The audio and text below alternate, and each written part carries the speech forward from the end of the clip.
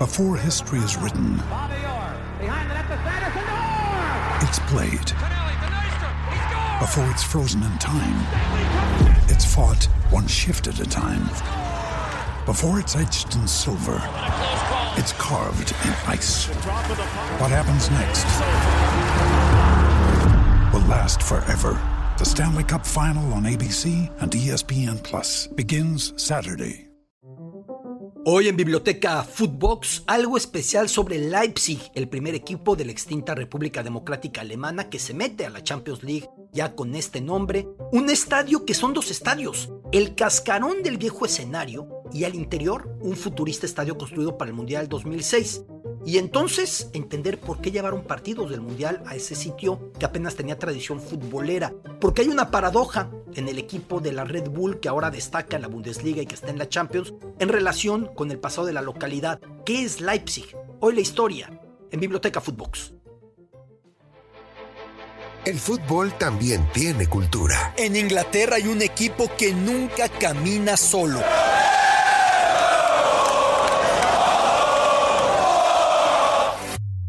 En Argentina se vive el fútbol con una pasión única. En Brasil se juega con ritmo, con ginga, algo tomado de la capoeira.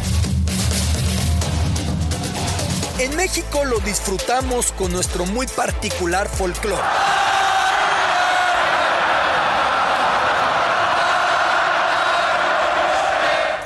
El fútbol es mucho más que un deporte y aquí te darás cuenta por qué.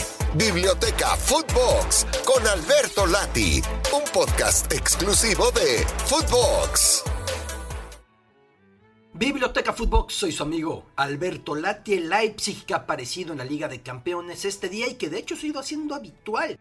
Representó primero el debut para un equipo de la extinta República Democrática Alemana, o sea, la Alemania Oriental, o sea, la Alemania comunista, o sea, la Alemania al este del muro de Berlín.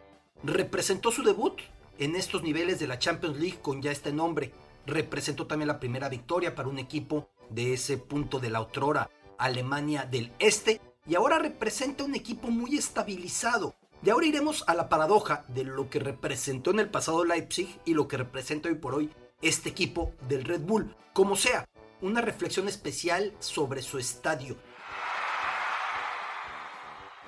Es un estadio muy curioso, porque es un estadio dentro del cascarón de otro estadio. Me explico. Cuando estaban preparando la Copa del Mundo del 2006, la ciudad de Dresde pensaba que iba a ser la sede que representara a la extinta RDA, en alemán la DDR, la República Democrática Alemana. ¿Por qué? Porque Dresde tiene una gran tradición futbolera con su club, el Dinamo, porque el Dresde tiene una gran tradición de acudir al estadio. Y Leipzig la tiene, pero muy remota para cuando se iba a jugar la Copa del Mundo 2006. No existía equipo que jugara en un estadio en Leipzig. No existía equipo por arriba de la cuarta categoría, por la categoría, digamos, semiprofesional o semiamateur. Y Leipzig fue empujada por Franz Beckenbauer, por Wolfgang Niersbach, por los organizadores de aquel Mundial 2006, por una razón: lo que en el pasado representó. Con su estadio, el Zentralstadion, hubiese sido más barato reconstruirlo desde los cimientos, dinamitar, implosionar, retirar el estadio y construir uno nuevo, aunque puestos evidentemente a conservar la historia, se buscó proyectar algo diferente. Por eso, por remodelaciones o reformas que se emprendieran en ese Zentralstadion de Leipzig, la casa hoy del equipo Red Bull, pues no iba a cambiarse la piel externa. No se iba a quitar ese cascarón que era demasiado propio, demasiado representativo del hemisferio, de la ideología, del país al que representó, la República Democrática Alemana.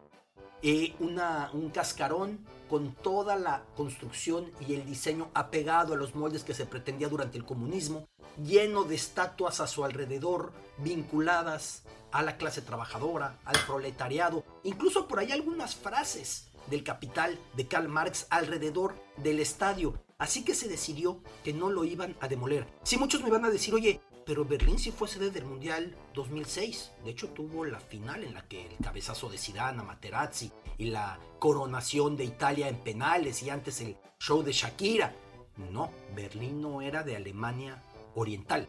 El Olympiastadion de Berlín se encontraba por unos kilómetros al costado occidental del muro. De hecho, la Copa del Mundo del 74, cuando Alemania estaba partida, el estadio de Berlín, el Olympiastadion de Berlín, recibió cotejos. Era un lío logísticamente porque hay que recordar algo. Muchos piensan que el muro de Berlín pasaba por Berlín y seguía hacia abajo de una manera más o menos recta. No era de esa manera. El muro de Berlín tenía un trazado y Berlín, a su vez, que estaba completamente dentro del lado de la República Democrática Alemana, de la Alemania comunista para ser claros, Berlín a su vez estaba partida. De un lado la parte capitalista hacia oeste, del otro la comunista. Así que para poder acceder al Olympiastadion de Berlín en el Mundial 74, había que volar y aterrizar en un islote dentro de un país ajeno a la organización de esa Copa del Mundo. Así que el único estadio en la extinta Alemania democrática, en la extinta Alemania oriental en el Mundial 2006, era ese de Leipzig, elegido por encima del de Dresde, yendo a la historia de ese Zentralstadion, yendo a la historia de esas esculturas símbolos del comunismo que lo rodeaban.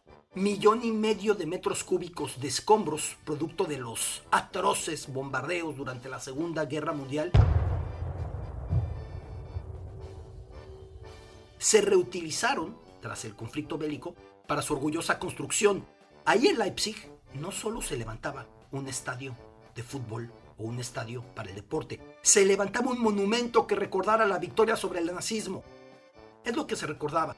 En las ruinas del nazismo y con las ruinas del nazismo y con el escombro del nazismo se aprovechó todo eso para reconstruir este escenario en Leipzig.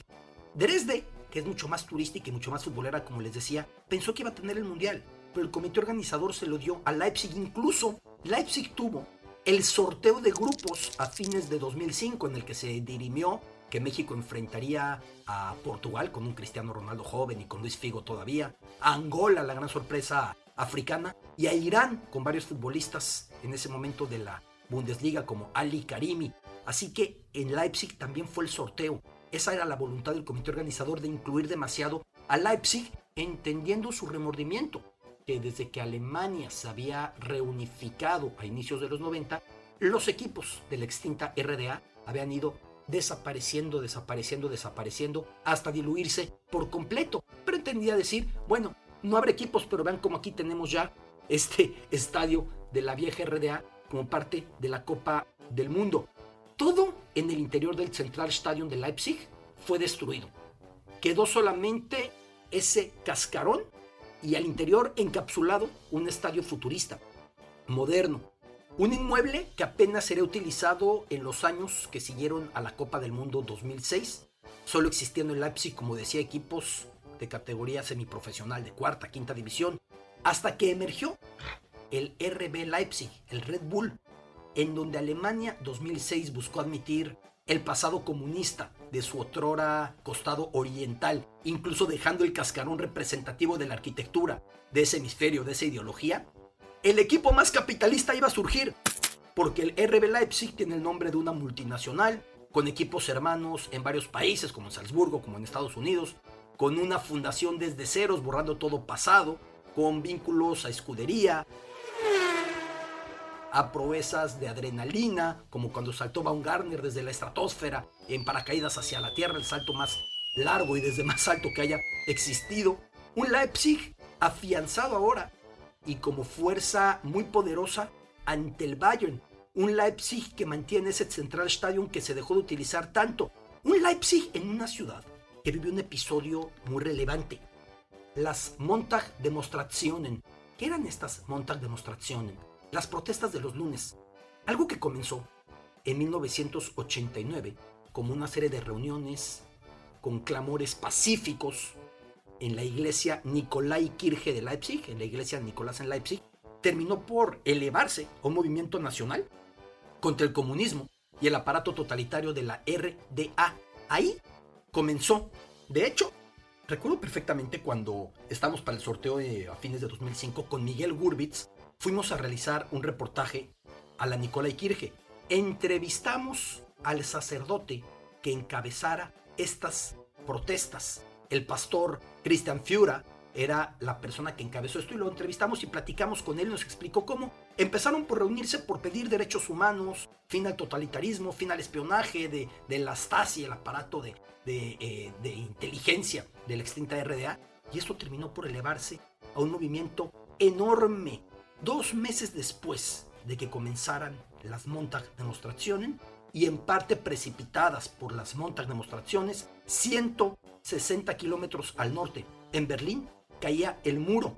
Por entonces, el Leipzig, o la ciudad de Leipzig, tenía al club Lokomotiv, gestionado por la empresa estatal ferroviaria. Hay que recordar que los equipos en la extinta Alemania democrática, como en el común del hemisferio comunista, representaban alguna empresa estatal. Un equipo es el Lokomotiv que un par de años antes de las manifestaciones de los lunes de la Nikolaikirche, las Montagsdemonstrationen, había llegado a la final de la Recopa Europea, en donde el Ajax, con un joven Marco Van Basten, lo derrotó.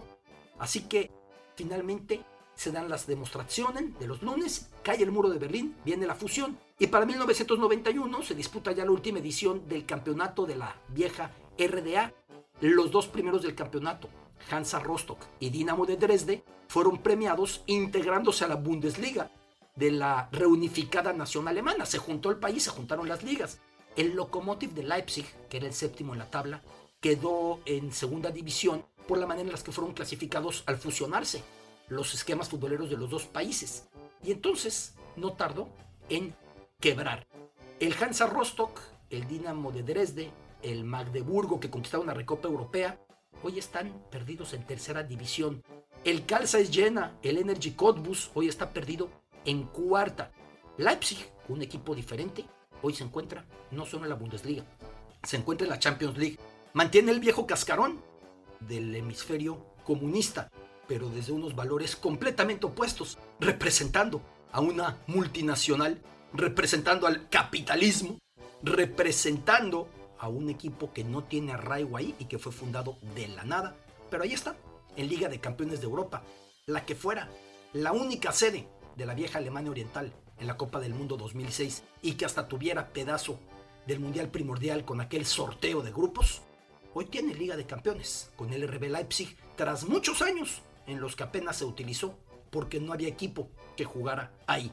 Biblioteca Footbox, soy su amigo Alberto Lati. Esto es Biblioteca Footbox, un podcast con Alberto Lati, exclusivo de Footbox.